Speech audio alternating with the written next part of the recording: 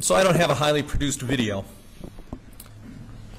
but I do have a few words that I think this court should follow and think about in this case. The United States is the oldest modern democracy, well over 200 years, far different than any other country in many ways. And what makes us different is the experiment we launched, which is this thing called elections. We have elections. And that means when it comes to decide as to who should lead our nation, it's the people of the United States of America that get to make those decisions. Not 6 voters in Colorado who've picked and chosen who they want to file a lawsuit against. And this court should not interfere with that fundamental value, that rule of democracy. It's the people who get to decide. And this lawsuit seeks to cancel that principle. This lawsuit is anti-democratic. It looks to extinguish the opportunity for millions of Coloradans, Colorado Republicans and unaffiliated voters, to be able to choose and vote for the presidential candidate they want. In fact, the leading Republican presidential candidate. And by many measures, the candidate, most likely to win the presidency. They want to extinguish that opportunity by preventing him from running for office. It is anti-democratic. This is a case of lawfare that seeks to interfere with the presidential election. We argue here that this, at its basest level, this is election interference. The petitioners here, the 6 voters, have appointed themselves private attorney generals. They can pick and choose and file lawsuits against whom they seek to disqualify. And they rely on exceptionally weak and frankly, in some cases, fringe legal and logical theories to try and tilt the playing field of this election by wiping out President Trump's ability to run for election well before anyone has an opportunity to vote. They are asking today for a number of historical firsts. First, they are asking this court to be the first ever in American history, to disqualify a presidential candidate under Section 3 of the 14th Amendment. We've pointed the court, I believe, to, or we will, Horace Greeley, who ran in 1872 as a Democratic presidential candidate. He had paid for Jefferson Thomas's bail. He was loudly accused, of giving aid and comfort to the enemies of the United States shortly after the Civil War when he ran. Lots of debate on that issue. No one ever once thought of trying to disqualify him from voting. They took their arguments to the people for them to make that decision. Eugene Debs, Socialist Party USA candidate in 4 elections in 1920, ran from jail. He had been convicted of sedition for giving aid and comfort to enemies during the First World War by trying to stop military recruitment. He was convicted of that. He ran from jail. He was never disqualified. No attempt was made to disqualify him under Section 3 of the 14th Amendment. The case of Eugene Debs is often regarded as a low point in American history, a low point when it comes to First Amendment protections. And for good reason. People should be able to run for office and shouldn't be punished for their speech. The petitioners asked this court to be the first state court in American history to disqualify a presidential candidate. They are asking for the first time in American history to disqualify any federal candidate, a state court to disqualify any federal candidate. This is the first time in Colorado history anyone's ever tried to disqualify a presidential candidate under the 14th Amendment. Asking the Secretary of State to go back and research a candidate's behavior, that's also a first, never been asked or demanded before. Even right now, there are about 50 cases, either pending or have been nationwide, specifically attacking President Trump. This is not a new tactic. This is the first where a dismissal is not automatically, I shouldn't say automatically, but promptly been granted because of the weakness of so many of these arguments. They're asking for the first time that the January 6th report be treated as evidence in this court in a court of law, that politicized hearing, that's what they're asking, is that this court rely upon that as evidence. And frankly, they're asking this court to be the first in the country ever to embrace a number of legal theories that have never been accepted by a court, state or federal. There's a lot of firsts they're trying in this case. They're legal theories. I mean, we're arguing we shouldn't even be here. And we've argued that multiple times. This is a federal issue, perhaps the most important federal issue we can have. And it's for Congress to set these standards, for Congress to provide guidance, not for the petitioners to come up with theories and try and convince you that they may be right. We've argued that the 14th Amendment is not self-executing and the preemption and political question, and we understand this court's ruled against us in every instance. But nearly every court that's ever looked at presidential qualifications, and I'm not just talking about issues involving President Trump. Did you hear that, Laura? You should just expect this to be a regular occurrence. I live in Denver, Your Honor. I understand sirens, unfortunately. I really like this courtroom because it's right next to my place. So it's not just President Trump. You may recall that there was a little bit of controversy about President Obama's citizenship. And there was some controversy about Senator and presidential candidate McCain's citizenship. And there was controversy about Senator and presidential candidate Cruz's citizenship. And there's one or two instances where those went to trial. But the vast majority of them were properly dismissed.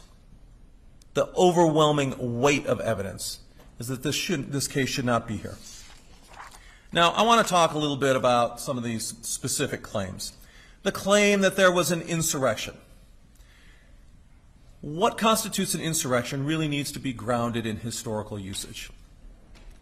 Because if you don't ground it in historical usage, you're just making it up. Now, I'm not accusing the court of making it up. I'm accusing the petitioners of making it up. But look, you will hear from Professor Delahunty that there are lots of definitions of what an insurrection is. It's been going on, that word's been in English usage for a couple hundred years, probably more. I haven't quite looked at the etymology of it. And there are a lot of definitions. Your Honor, I submit I could construct a legal argument or a law review article defending pretty much any one of those definitions. And when there are numerous definitions, that means there's really none. You might as well pick a definition out of the hat. And the petitioners have picked a definition out of the hat that suits them. That's their job. I get it. But frankly, they're making up the standard so that it fits the facts of January 6th. And I'm sure they'll try and come up with an argument that it'll just fit the facts of January 6th and it'll never fit any other facts and there can never be any consequences. But the bottom line is they're making it up and they're picking a definition out of the hat. What constitutes an insurrection needs to be grounded in historical usage because that's what the law demands. That's what equality under the law demands. That's what fairness, so we understand what the standards are by which we comport our behavior, not post facto making it up to try and figure that out. The term engage. The term engage means to do something. Frankly, no one really knows what that means, but I think we can all agree it means to do something. That's what the word engage means. Okay? There's substantial historical evidence that engage does not mean mere incitement through words. It doesn't mean that. And frankly, President Trump didn't engage. He didn't carry a pitchfork to the Capitol grounds. He didn't lead a charge. He didn't get in a fist fight with legislators. He didn't goad President Biden into going out back and having a fight. He gave a speech in which he asked people to peacefully and patriotically go to the Capitol to protest. Now, I understand that there's several experts that are going to testify, and one's going to testify that President Trump, he just didn't do enough. He should have done more.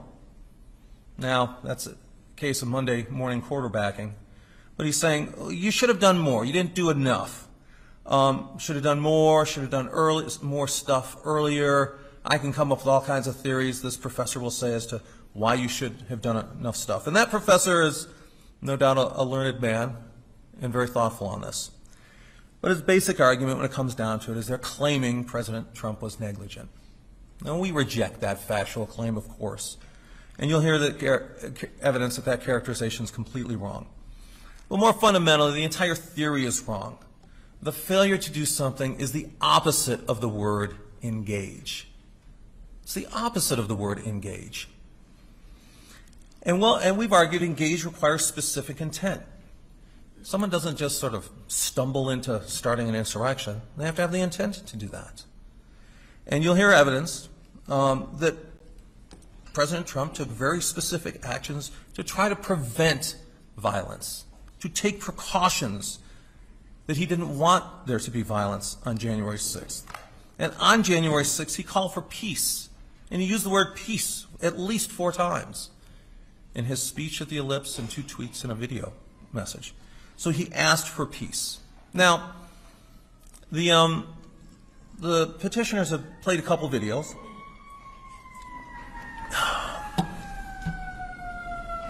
Cards are stacked against you, I guess. I've been here before, Your Honor. I promise it's going to be an equal opportunity problem. I'm assuming your clerks are not taking time against me when the sirens go by. Stop that timer, please. So my next point is, thank God we have a First Amendment. I'm very thankful for the First Amendment. Spent most of my career defending the First Amendment. Now, there's a reason it's the first, not the second, not the eighth, as I debate with my friends who like the Second Amendment. It's the First Amendment, and it's free speech. And I referred to Eugene Debs before. Eugene Debs was thrown in jail. He had to run for president from jail because of his speech. And it's properly condemned, that case today. And in fact, even then, his sentence was commuted very shortly after the election of 2020. None of President Trump's speech ever called for violence, just the opposite. None of it ever called for insurrection. Did it call for political pressure? Yeah. Did it use a metaphor to fight in the political context? Yes. And I don't think even the petitioners would allege that President Trump, when he says fight, he wants to get into a fist fight with people. Okay? None of his speech called for the overthrow of government. None of it. Any objective reading, the plain language of his speech, was clearly not directed towards violence. Now, the petitioners are going to have an expert on speech, an expert who says right-wing speech. He understands what right-wing speech, right-wing extremist speech really means. And he's basically going to argue, when you strip away all of the academic language and you look at what he's saying, he's going to say, look, President Trump used a bunch of dog whistles. And of course, a dog whistle is a whistle that has a very high pitch that humans can't hear, but dogs can hear. Okay? And he's going to say, President Trump had this sort of dog whistle. I don't know if he'll use the phrase dog whistle. But he used a speech that really these far right-wing extremists could understand and mobilize on. But us mere mortals, well, we missed it. We didn't understand it, but those folks understood it. He's going to say that normal, sort of commonly used English doesn't count because there's this subjective, special language out there that is sort of underneath it all that has been unearthed by the sociologist. And only right-wing extremists and people very learned in sociology and right-wing extremism can understand. And he's going to say that with his expertise, he's been able to decipher what we normal mortals cannot. And his decipherment is going to basically say that President Trump was really ordering people to be violent. Even when he said peaceful, patriotically, even when he sent out tweets that said be peaceful, that's not really what he meant. And those right-wingers knew it. Last month, the G20 announced a plan to impose digital currencies and digital IDs on their respective populations. No, I'm not making that up. That is a fact. Central bank digital currencies essentially allow the government to track every purchase you make. They could even allow officials to prohibit you from purchasing certain products or easily freeze or seize part or all of your money. Let that sink in for a second. In essence, they enable the government to take more control over your personal finances. Concerned Americans are diversifying their assets into physical gold with the help of Birch Gold Group. If you want a physical asset held in a tax-sheltered retirement account, you should call Birch Gold 2.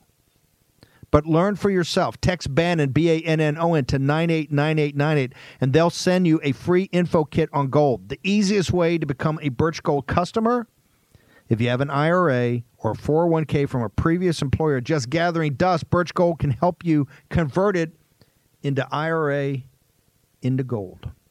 And you don't pay a penny out of pocket. Let me repeat that. You don't pay a penny out of pocket. Text Bannon to 989898. Claim your free info kit on gold, then call Birch. Because if digital currency becomes a reality, and trust me, they're on the path to make it so, it'll be nice to have some gold to fall back on. It's only worked for 5,000 years of mankind's history. Let Birch Gold work for you. Bannon, 989898. Text it right now. He meant something else. This turns our American values on their head. It is fundamentally anti-First Amendment. He is saying that when we look at political speech, we don't look at it in an objective way. We don't look at the plain meaning of the words. We look at this secret, hidden interpretation that no one in this courtroom, or, well, I mean, maybe someone in this courtroom besides him can understand. Maybe he thinks I understand it and no one else can. I will submit I was in Georgia on January 6th helping with an election. But the right wing can understand it, but no one else. That is anti-First Amendment. In fact, that has been soundly rejected by our courts, and properly so. We look at what people say as we commonly understand them. And the common understanding of peacefully and patriotic means don't commit violence and support your country. That's what it means. Let's talk about the history and meaning of Section 3. You're going to hear from two professors. You've gotten about 40,000 words of briefing on sort of the meaning and of Section 3. You've rendered an opinion against us. And I understand that's a conditional opinion. You want more evidence, and you want to hear more argument, and that's what we're providing. And so I'm going to ask you three things. All right? First, I'm going to ask you to reconsider your footnote 5 in your order. I'm not, Your Honor, because I'm not going to take up the time. But I'm simply going to ask you to reconsider it, okay? I'll write it down. Thank you. And I think those cases deserve a much closer reading, and I respectfully say I believe that they were improperly mischaracterized. Okay? So that's my first request. My second request is, when you look at the experts, and our position, and I think the court ultimately agrees, is that they're testifying as to what the law is and what the history is. And Your Honor rightfully recognized that there's other folks out there. So I'm just going to give you a lineup of the other folks. On one side, the petitioners cite Baud and Paulson and Graber, three professors. Baud, Paulson, and Graber. And on our side, we cite Tillman and Blackman and Lash. And I'd like you to take particular care to look at Lash's, Professor Kurt Lash's articles. And because he's done a more thorough analysis of the history behind the 14th Amendment in Section 3, the congressional debates, and the ratification debates, not just what legislators said, but how it was understood by the public as well. You're going to get an overview of that. You're going to get argument on that. But I'm going to urge you to take a look at those others closely. And third, as we've said, we think this is legal argument and not appropriate for rules of evidence. It's in. The court will make good, will provide its analysis. And we have talked to the petitioners about just frankly including the expert reports, the law professors as demonstrative exhibits to review. That's fine. But I think what you're going to see is when I talked about the lack of firsts, there's a reason presidential candidates have not been knocked off, or no one's even attempted to, under Section 3 of the 14th Amendment. Okay, there's a reason this is a unique case. There's a reason cases like this have either never been brought or quickly rejected. There's reasons for that. And the reasons are grounded in the text and the language of the 14th Amendment. You're going to hear about the Secretary's authority from Ms. Hillary Rudy. This is sort of an interesting case in the sense that my understanding is petitioners are calling Ms. Rudy and haven't even spoken to her. And we haven't even spoken to her. So it's going to be an adventure. But having had some experience in that office, I'm confident you will see that this case is a radical outlier from the Secretary's past practice, in addition, obviously, to the 14th Amendment. Let's talk a little bit about the evidence before the court today, or this next week. To be sure, the petitioners have spent about 10 months preparing their case. As you have described, we've talked about this as a mantra. I'll submit volume does not equal quality. A lot of attorneys does not equal a good argument. A lot of stuff in front of the court does not equal good evidence. The court shouldn't confuse a vigorous effort with a good argument or with good evidence. If anything, the fact that they have to put on so much and make one inference and pile one argument on top of another shows the weakness of their case, not strength. After all the time they have prepared this case, this is what they've got. They've got the January 6th report.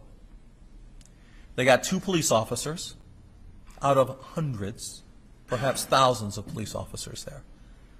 And not commanders, but 2 police officers.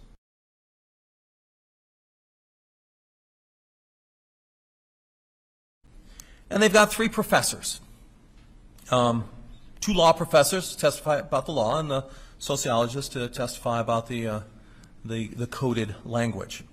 That's what they've got. And they've got 1 House member. I'm sorry, 1 House member. So that's what they've got. And at the end of the day, the start of the day, this case is frankly about the January 6th report. This is their effort to get a court to endorse the January 6th report. That's what it comes down to. The video montage with overlaid sound that you saw in this opening argument, that's a pretty good production. And the reason it's a good production is because the January 6th committee hired a television producer to produce this stuff for primetime TV. The January 6th report made 411 findings, and petitioners have asked to introduce 408 of them, many of which this court has allowed conditionally and allowed argument against. But this report is poison, and I mean poison very bluntly. It is a one-sided political document of cherry-picked information, no adversarial process, with a preordained conclusion. It omits a number of other arguments. It ignored other witnesses before it. And it ignores other explanations and causes. It has very much. Let me ask you this, Honor, and obviously I'm asking rhetorically. If someone walked into court and said, hey, here's how this court case is going to work. I, on my side, the prosecutor, I'm going to get all kinds of time, years, year and a half, to investigate witnesses, to take statements, to gather evidence, okay? And people who strongly disagree with my viewpoint, they get no time whatsoever. They don't get to interview any witnesses. They don't get to get any evidence. They get none of that, but I get all of it. I get to do all of that. And on top of that, you're not going to hear the case. I'm going to choose my own panel. I'm going to choose my own judges. I'm going to choose my Democrats and a couple of Republicans that agree with me. I get to choose them. And then what I'm going to do is I'm going to hire a television producer, and I'm going to time this for an election, and I'm going to put all that out there. And I want you to render legal opinions based on the quality of that evidence. I think you and everyone else would be would be repulsed by that process. But that's what the January 6th process was. And you are going to hear from a congressman involved in this just the deficiencies and the problems of that January 6th process. And so what the petitioners are doing is they're trying to shove this January 6th report as evidence for this court. They're asking the court to endorse that process. They're asking the court to endorse that one-sided, poisonous report. There is a reason Democrats, for the large part, love that report and cite it. And there is a reason Republicans, for the most part, hate that report and condemn it. And the reason why is that report is a political document first and foremost. This, however, is a court of law. Like you, we, like the petitioner's attorneys, have spent the majority, perhaps all of our adult working lives, as officers of the court, defending one of the greatest American institutions, one of the greatest world institutions, is fair courts that conduct themselves according to the rule of evidence, that work hard to come with good decisions. That's what we do. That's what courts do. That is not what the January 6th report was. And we should hold ourselves here to a much higher standard than that poisonous January 6th report. We should allow in only real evidence that's subject to cross-exam, is properly authenticated by people who actually have knowledge of that. That's what this court should be about, not importing a bunch of stuff from the January 6th report that really has little, if any, credibility. You'll also hear from 2 police officers, and we want to be very respectful of those police officers. But like any human being, they had a very limited viewpoint on what happened on January 6th. And we're going to ask that you limit the testimony to actually what the officers knew. Not what they guessed at, not what they surmised, but what they knew and what they saw. Their actual experience. And we'll point out that, frankly, I mean, there's a reason these officers are here, and it's because their intense dislike for President Trump. You're going to hear from a member of the House of Representatives, and we're going to give you a member of the House of Representatives, too. There you have it, Your Honor. And then you're going to hear from 3 experts from the petitioners. 2 are going to testify to what the law is, and then you're going to have the sociologist, whom we've already spoken about. That's it. That's their evidence. At the end of the day, their evidence is the January 6th report. Everything they bring in is part of the January 6th report. I won't say everything, but the vast majority of it. Our evidence. I've refrained from naming witnesses. I'll continue to follow that convention. But you're going to hear that President Trump took very specific precautions to prevent violence on that day, as president. You're going to hear that the organizers of the rally at the Ellipse took precautions to avoid violence or inflammatory rhetoric. You're going to hear that the rally at the Ellipse was peaceful, that there was no violence. You didn't have a crowd that was intent on violence before or after President Trump's speech. You're going to see that President Trump's communications on January 6th called for peace. They called for respect of the police. Certainly 2 police officers that were involved in violence, you're going to see that from them. But we also have at least 1 witness who's going to say, look, I saw very, very little. I saw a peaceful crowd. Nearly everyone was peaceful. That's a different perspective. And so it's impossible, we think, to say the mob did this, or the mob did that, the mob, the mob. There are a lot of people with a lot of different actions, a lot of behavior. There was not a mind meld mob that President Trump supposedly mobilized. And then you're going to hear about how the January 6th report was a completely partisan, unreliable document. This case here is about President Trump's right to run for office. That right is the flip side of the coin for people to be able to vote for the candidate of their choice. People can't vote without candidates. Candidates aren't really candidates if people can't vote for them. It's the same side of the coin. And so we've talked about the right for the people of Colorado to vote for someone for office. And that's very closely bound with the right of Donald J. Trump to be able to run for office. And the petitioners seek to deny millions of Coloradans that right, and they seek to deny President Trump his rights. Now, I understand the posture that this is merely a state disqualification case. When's the last time you checked the legal title to your home? Why? Because most victims of home title theft don't know they're a victim until it's too late. Like this homeowner. Check this out. She was getting ready for a home remodel when everything got shut down. She discovered her property wasn't in her name anymore. She was a victim of a devastating crime called home title theft. A criminal had forged the deed to her home and took over as the new owner. Now she's fighting back to get her home back. This is why I say if you own a home or a property, get Home Title Lock. Your home property and equity are the most valuable assets you have. By the way, there's reported 80 to 90% of your net worth, of average American's net worth, is in their home. And Home Title Lock helps you protect them. Home Title Lock puts a 24/7 shield around your home's title.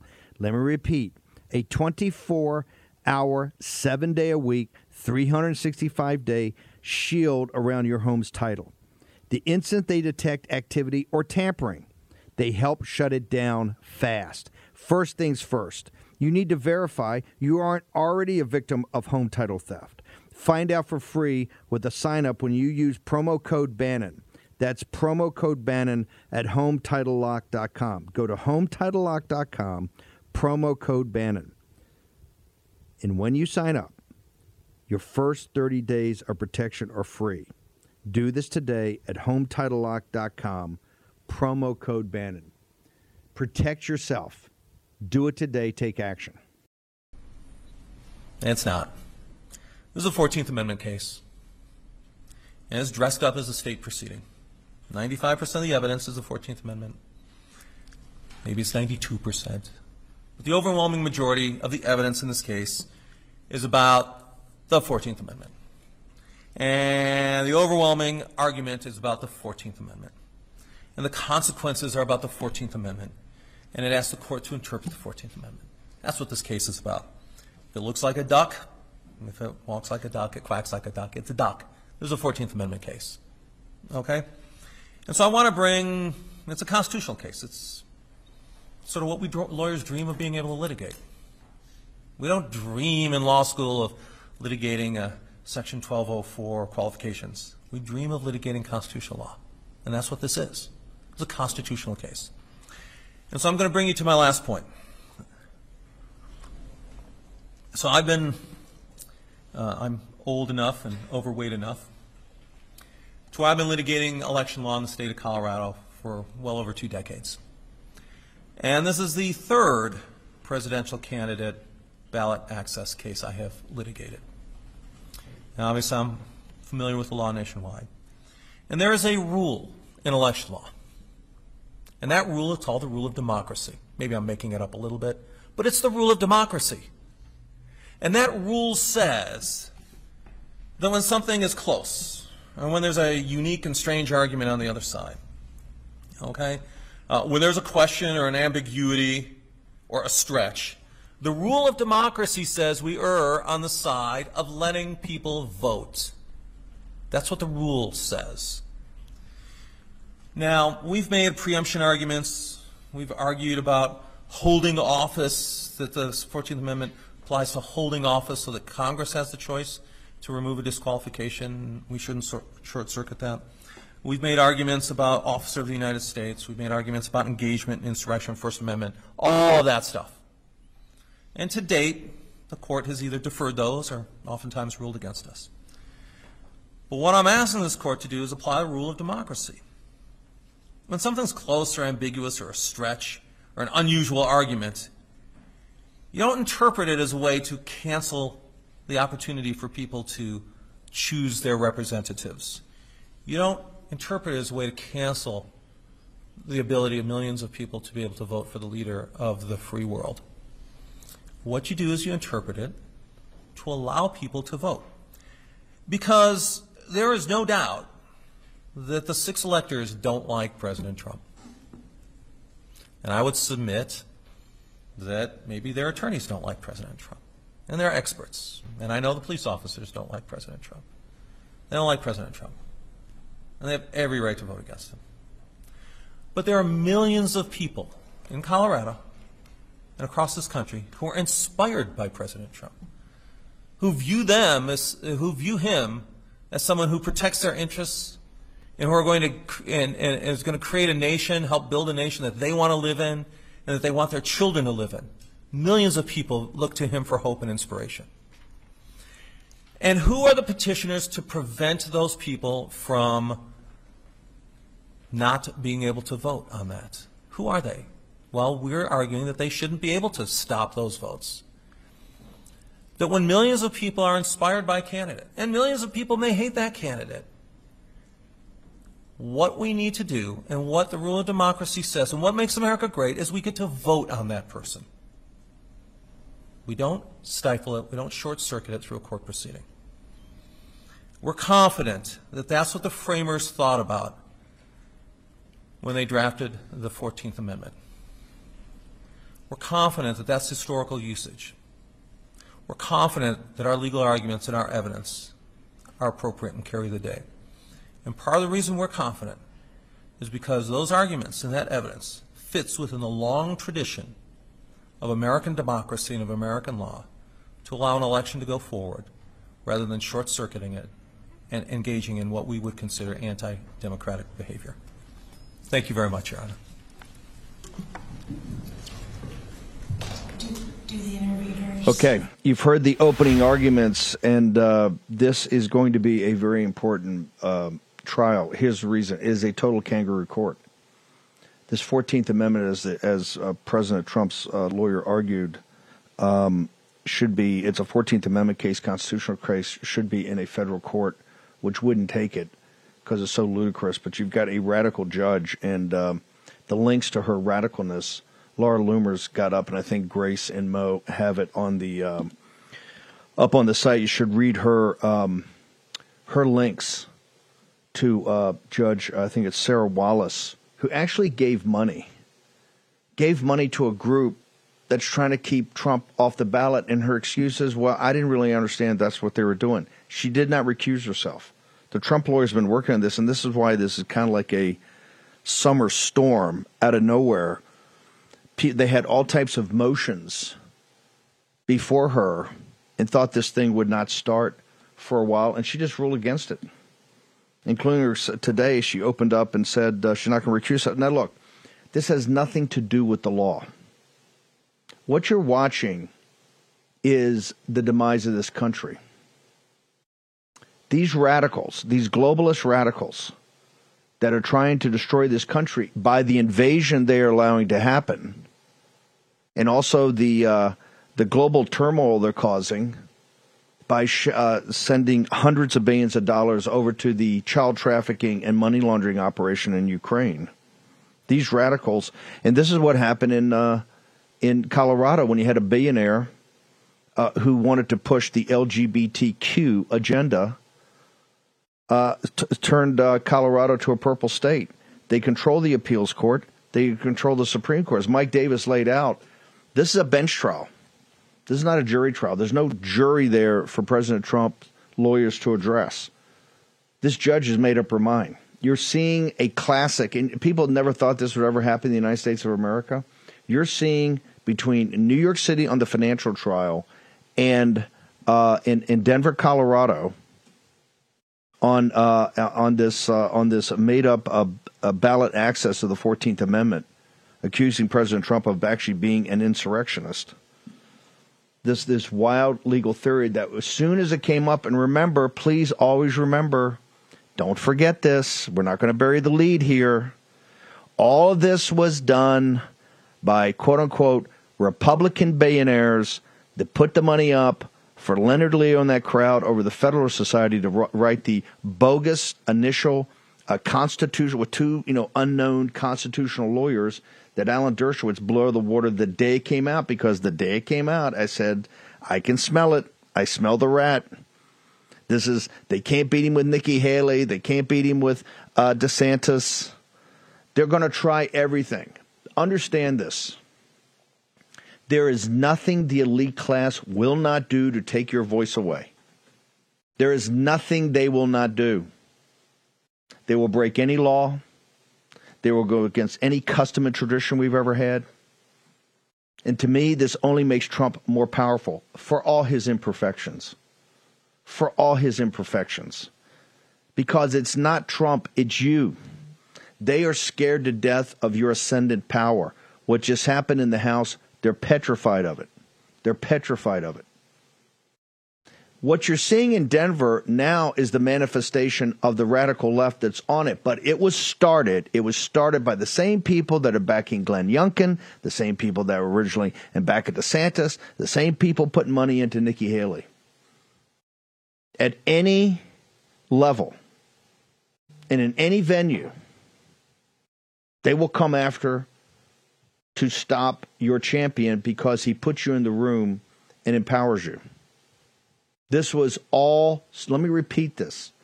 It was all started by a bogus, half-baked argument made coming out of the Federalist Society and Leonard Leo's crew and the billionaires that back him, who basically want courts to rule in favor of their corporations and their money-making. They care as little about this republic as the radical left. Let me repeat that. They care as little about this republic. They gloss it over in a more, we're for limited government. We're for fiscal responsibility. They're not for any of it. They're not for any of it. They're as in on the fix as the most radical Democrats, led by the neoliberal neocon cheerleading squad over at the Murdoch News Network. That's why this in Denver, this is not going to, okay, here's what's going to happen. She's going to rule that Trump's an insurrectionist and going to recommend to the Secretary of State immediately with a court order that President Trump be removed from the ballot for 2024. A rigged appeals court controlled by radical Democrats is going to support that.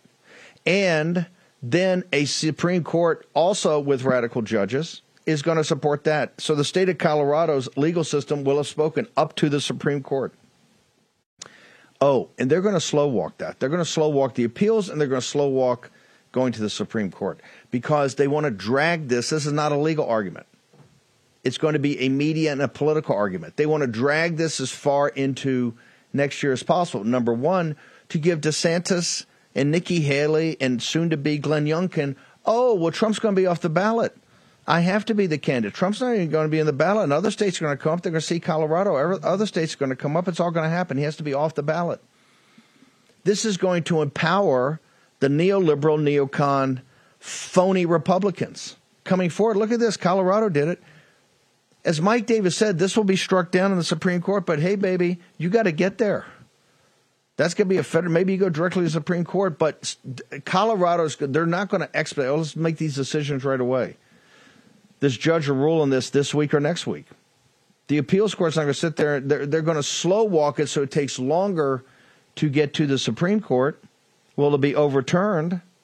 Obviously, as Dershowitz and other constitutional lawyers tell us, and we'll have many of those experts on this week. But I want you to hear the opening argument.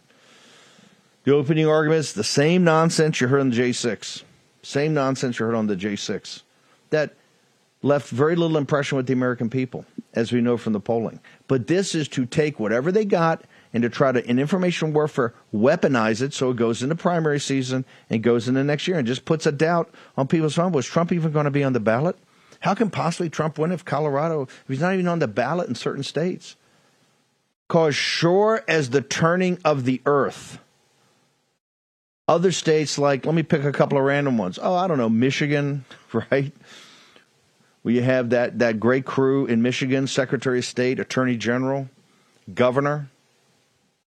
Hey, you're going to see some other states jump in right here. Trump's off the ballot. Nikki Haley's going to sit there with her knitted brow, bird brain, and sit there and go, attack on Israel's an attack on America, the one that's trying to get us into the war, into the war as possible. When over the weekend, first of all, Biden says it's got to be a two-state solution. I'm not even sure that's the official. I don't think that's the official policy of the Israeli government.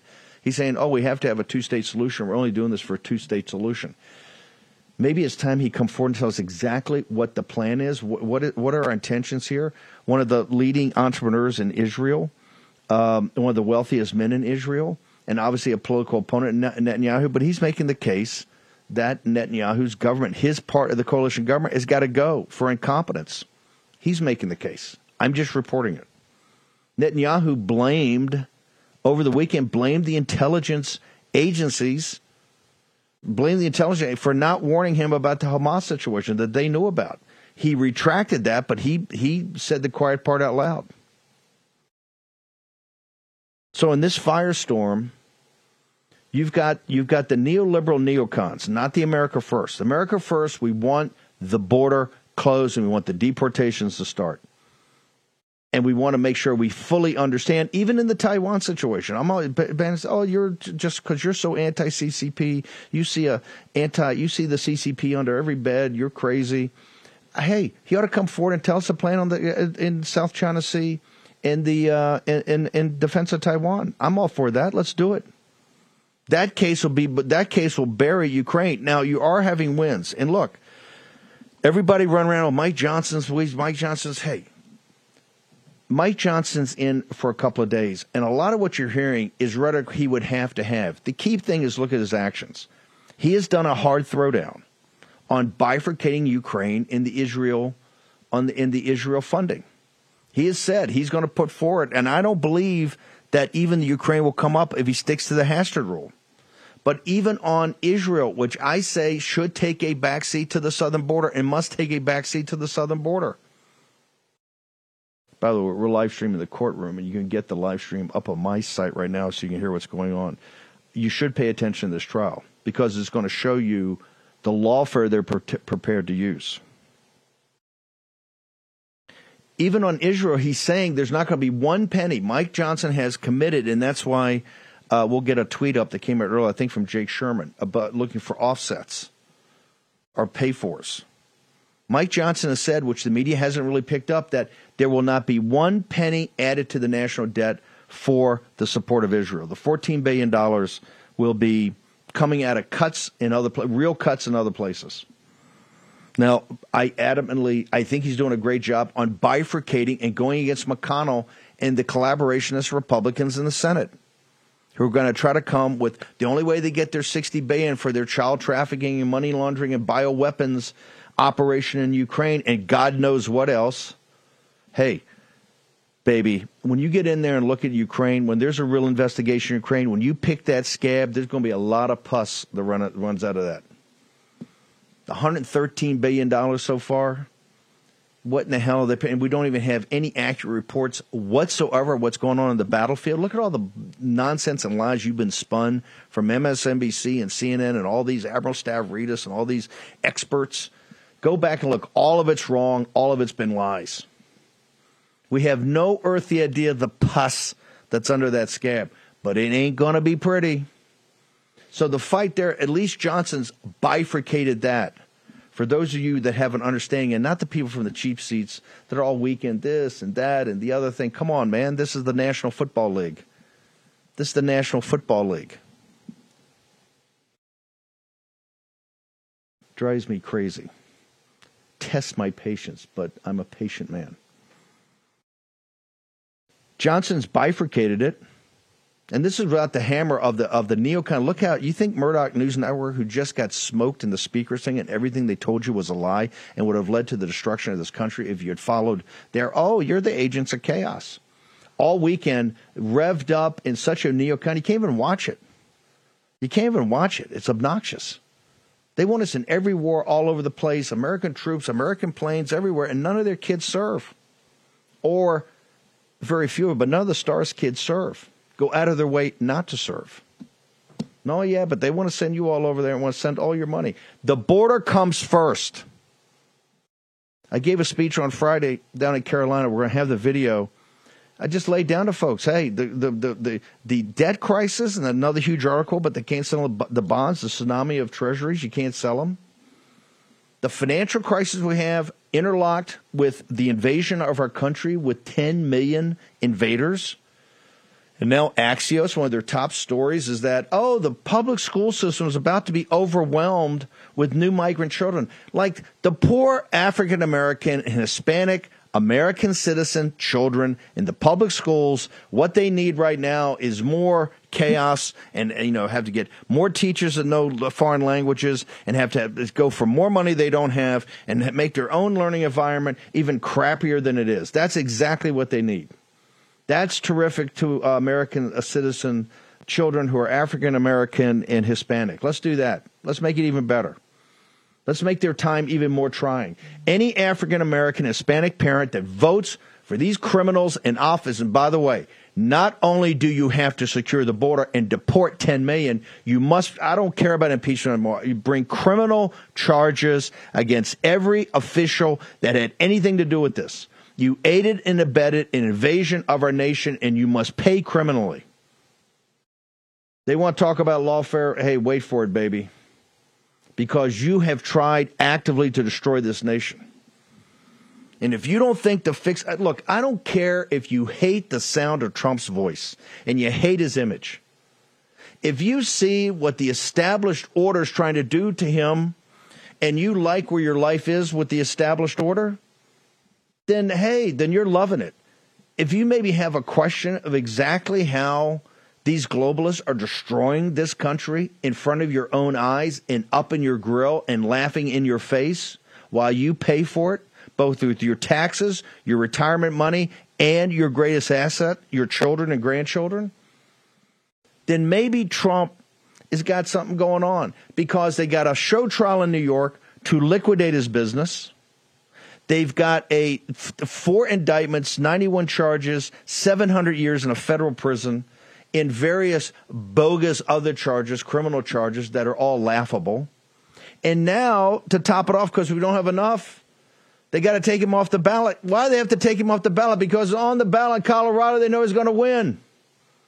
Why do they have to take him off? Why do they have to do this in what's a constitutional case? Why do they got to do it in a state court? And they're going to have other state courts. Because they know if he's on a freaking ballot, he wins. There's no Democrat. Newsom, you saw Newsom, this clown show over with the CCP?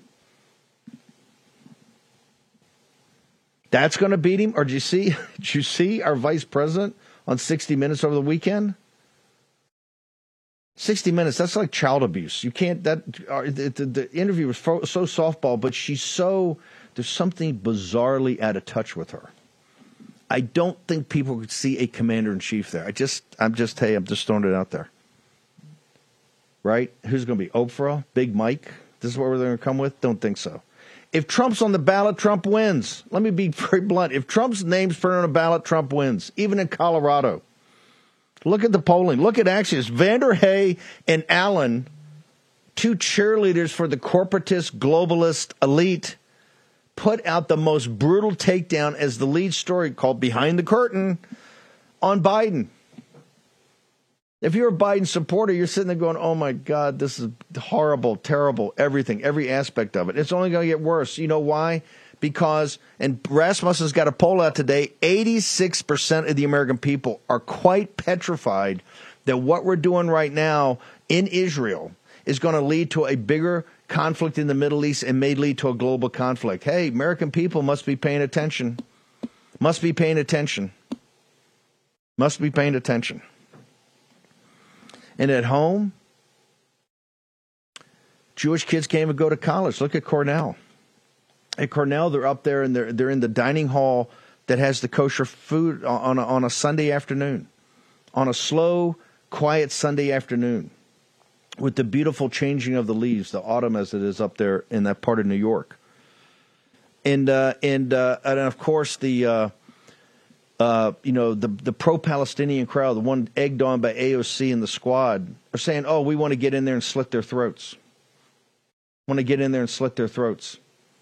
You saw what happened at Cooper Union. Cooper Union, one of the most, touchy-feely, most liberal institutions in Manhattan. Banging on the door, I think in the library. Those 4 or 5 young Jewish students, if that mob had gotten through that, if that door had been let go, those kids would have been torn apart. They would have been torn apart just like they were torn apart on the 7th October. Okay, we've had a little bit of a truncated show to start this week off. We had to do this, though. It's a must. You had to see what's going on. You had to see the nonsense in this court. You're watching something that no one in America would ever thought would have happened. And that is kangaroo courts, every bit as deadly as the Nazi judges and Stalin's show trial on those two regimes. That's come to the United States of America. And the only way we're going to stop it is to defeat these people. There's no compromise here. You can't compromise on this. One side's going to win and one side's going to lose. And they understand that if Trump's name's on a ballot, he wins. And if he wins, you win. So they're going to do everything now to take him off every ballot. Besides bankrupting him, liquidating his business, sending him to prison for 700 years, they will leave no stone unturned to defeat you. Let me repeat this, to defeat you, to take your voice away, because they're petrified now. You've started to change the cartel, and I told you this wasn't going to be perfect, right? We got work to do. You got ramparts to man. No CR in January. We strongly disagree with Speaker Johnson, and we're going to fight this. Remember, you can't get any more hardcore than the War Room and the War Room Posse. We have a lot of work to do. But you saw in Denver, Colorado, the great state of Colorado and one of the greatest cities in this country, Denver, Colorado. Think how much history has been made there. And history is made today as a kangaroo court, detestable kangaroo court, tries to take Donald John Trump off the ballot. Back in a minute. There's a lot to be nervous about out there. Open social media or turn on the news and all you see is crime and societal decay. A lot of people just run out and buy a gun and then it sits in a safe. If there's ever an emergency, they're not going to be prepared and run the risk of hurting themselves or others. There's no way around it. You need to train, and you need to train often. Unfortunately, it's time-consuming to go to the range, assuming there's even one nearby, and ammo prices are through the roof. iTarget was invented so you could practice anytime in the safety and convenience of your own home.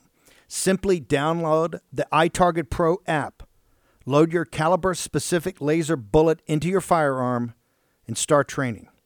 Practice alone, compete with friends, or use it to safely train friends and family who are new to firearms. Go to itargetpro.com and get 10% off at checkout when you use offer code Bannon. This is the smartest, safest way to train, which is why competitive shooters trust dry fire training as part of their regimen. Get yours today. That's the letter I, targetpro.com. That's I, targetpro.com. Offer code Bannon. itargetpro.com. Action, action, action. Here's your host, Stephen K. Bannon. Okay, we're going to get to the ramparts. The 5 to 7 o'clock show tonight is going to be jammed, but so much we're going to do that we wanted to do this morning, and things are going on today. Obviously, make sure you're back here. I also want to make sure I keep skipping Arizona. Same Arizona. Watch Arizona. The same thing's going to happen here. Arizona, Michigan. Wait for it. They must take. Let me repeat this. If Trump's on the ballot, he wins. They understand the hard, cold reality of this. If Trump is on a ballot, he will win. And they will do everything now to remove him from said ballot and take your ability to make a choice away from you, away from you, away from you. If you're prepared to stand here and let that happen, right, just go back to your game of pickleball. But if you're not, we're going to grind this out. And quite frankly, this should not have popped up like it popped up, but I'll save that for another day. It's time to get focused on immediately what we have to do to stop this. But this is one of the strategies to overwhelm. President Trump, over the weekend, said $100 million in law fees. This is the opportunity cost. This is they're trying to break him. They're trying to get his attention diverted.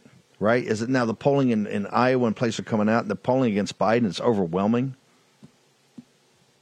But they're trying to overwhelm him. They're trying to that $100 million, could that have gone into the campaign for his victory?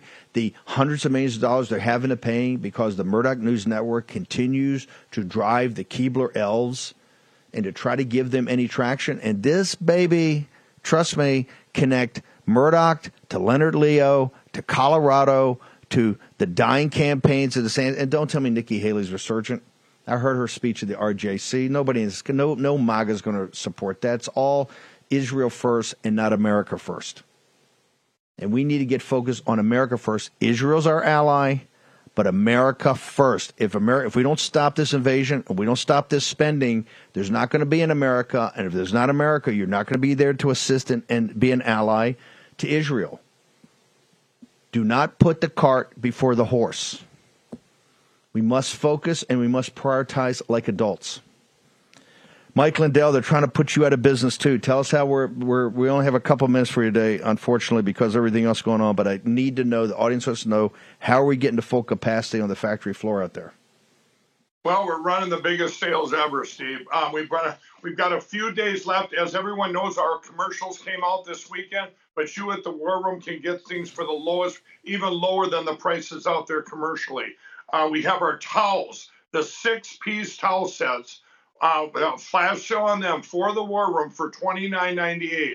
This is our 6-piece towel sets, 50% off. They actually work. They actually absorb. There they are. All the colors. Get them now. Whether all the colors are in, all these new colors, they're absolutely the most amazing towels ever. Get them for all your Christmas gifts. You're supporting MyPillow in every way.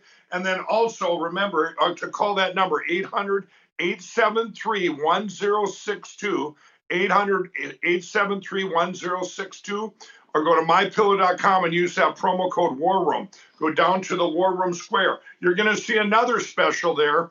These are our My Slippers, everybody. The original slippers with all the sizes there, the wide sizes, small, large, medium, women's, men's, for $39.98. And on TV, they're all over TV right now on sale for $49.98. We're doing this special for the War Room posse that have got us up to capacity by the success of the MyPillow 2.0, which you can also get that for 50% off, $39.98 for the queen size, king size just $5 more. The best pillow in history, everybody.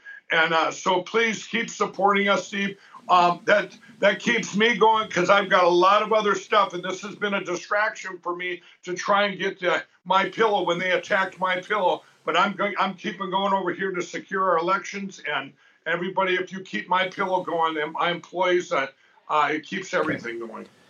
Mike, we'll have you back up at 5 o'clock tonight. Thank you. We've been truncated because of the situation in Colorado. Thank you. Mike Lindell, keep hammer. Have you back on. Tonight's going to be packed. Okay, Charlie Kirk and his team is going to pick up, and they're going to have some observations on the situation in Denver, maybe even pick up a little bit of the trial. Real America's Voice is obviously going to have it up. We're going to live stream. We're live streaming that on my account, and maybe if Grace and Mo can put it on the Worm account. Also, we've got the new app, the Bill Blaster. It makes your life manning the ramparts so much easier. This was designed and created by Grace Chong and a team, and it's, as you know, Grace has been all over. She will put people on blast in a second. So this is a way to make your life easier as one of the cohorts here in the Vanguard, in the minoritarian, what do they call it, the minoritarian vanguardist, right? Vanguardism, which is pretty damn good explanation. Back here, 5 to 7. Pasopica followed after that. We'll have an update of what's going on in Colorado. Also, a lot of what's going on the border, what's happening in Israel, the expanding war there with the Persians, also talking about China, the South China Sea, all of it, and capital markets in the economy. Not a better day to kick the week off and leave you with Billy Joe Shaver. I might say the late Billy Joe Shaver and John Anderson. Get thee behind me, Satan will take us out. Charlie Kirk's next. We'll see you back here at 5 o'clock. Satan, for I commanded in the name of the Lord Jesus Christ of Nazareth here. Get thee behind me, Satan, for I commanded in the name of the Lord Jesus Christ. I looked into the mirror and I couldn't see myself. The demons that were in me had turned me wrong side out. I knew inside my soul I was headed straight for hell, but I couldn't for my life figure how to help myself. And I said, get thee behind me, Satan, for I commanded in the Jesus Christ of Nazareth, yeah. Get thee behind me, Satan, for I commanded in the name of the Lord Jesus Christ. The moon and stars were hidden by the shroud that clouded round. I could see my loved ones weeping as they lowered me in the ground. No word was spoken. For War Room veterans, you know we have been all over this supply chain issue with China and medications and the active pharmaceutical ingredients. China has a stranglehold on us where there's a way to break that. Jace Medical. I got an emergency medication kit from them. The FDA just declared a global shortage of medication and warned that critical antibiotics are in extreme short supply across the United States. But you know that because you're a viewer or listener to the show. Now, here's the action you can take to correct. Do yourself and your family a favor and get your Jace case right now. It's a pack of 5 prescription antibiotics you'll have on hand for common emergencies. Just visit jacemedical.com. That's Jace, J-A-S-E, jacemedical.com. Take a few minutes and fill out the form. Your information will be reviewed by a board-certified physician, and your medication will be dispensed by a licensed pharmacy at a fraction of the regular cost. You'll be glad you have the Jace case. Go to Jace Medical, that's one word, J-A-S-E, medical.com, and enter code Bannon at checkout for a discount on your order. That's promo code Bannon at Jace, J-A-S-E, medical.com.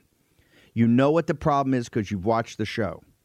You can take action and break that problem by going to Jace Medical and get your Jace case today. Action, action, action.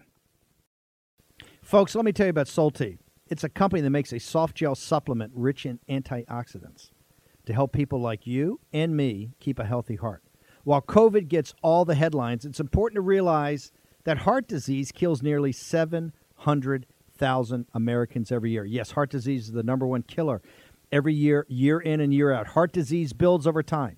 Hypertension, high blood pressure, bad cholesterol, diabetes, all of it affects our heart. A healthy heart is key to being energetic as we get older. It is never too early to take care of your heart. You see, heart disease sneaks up on us. You can start in your 30s, and when this happens, you're at serious risk by the time you turn 60. If you want to take care of your heart and those you care about, please go to warroomhealth.com. That's warroomhealth.com. All one word, warroomhealth.com. Use the code WARROOM at checkout to save 67% of your first shipment. That's code WARROOM at checkout to save 67%. And do it again. War Room Health, all one word, warroomhealth.com. Go there today. If you're going to be part of the posse, you need a strong heart. You need a lion's heart. How we're going to do that is with Solti. Go there, do it today. Check it out.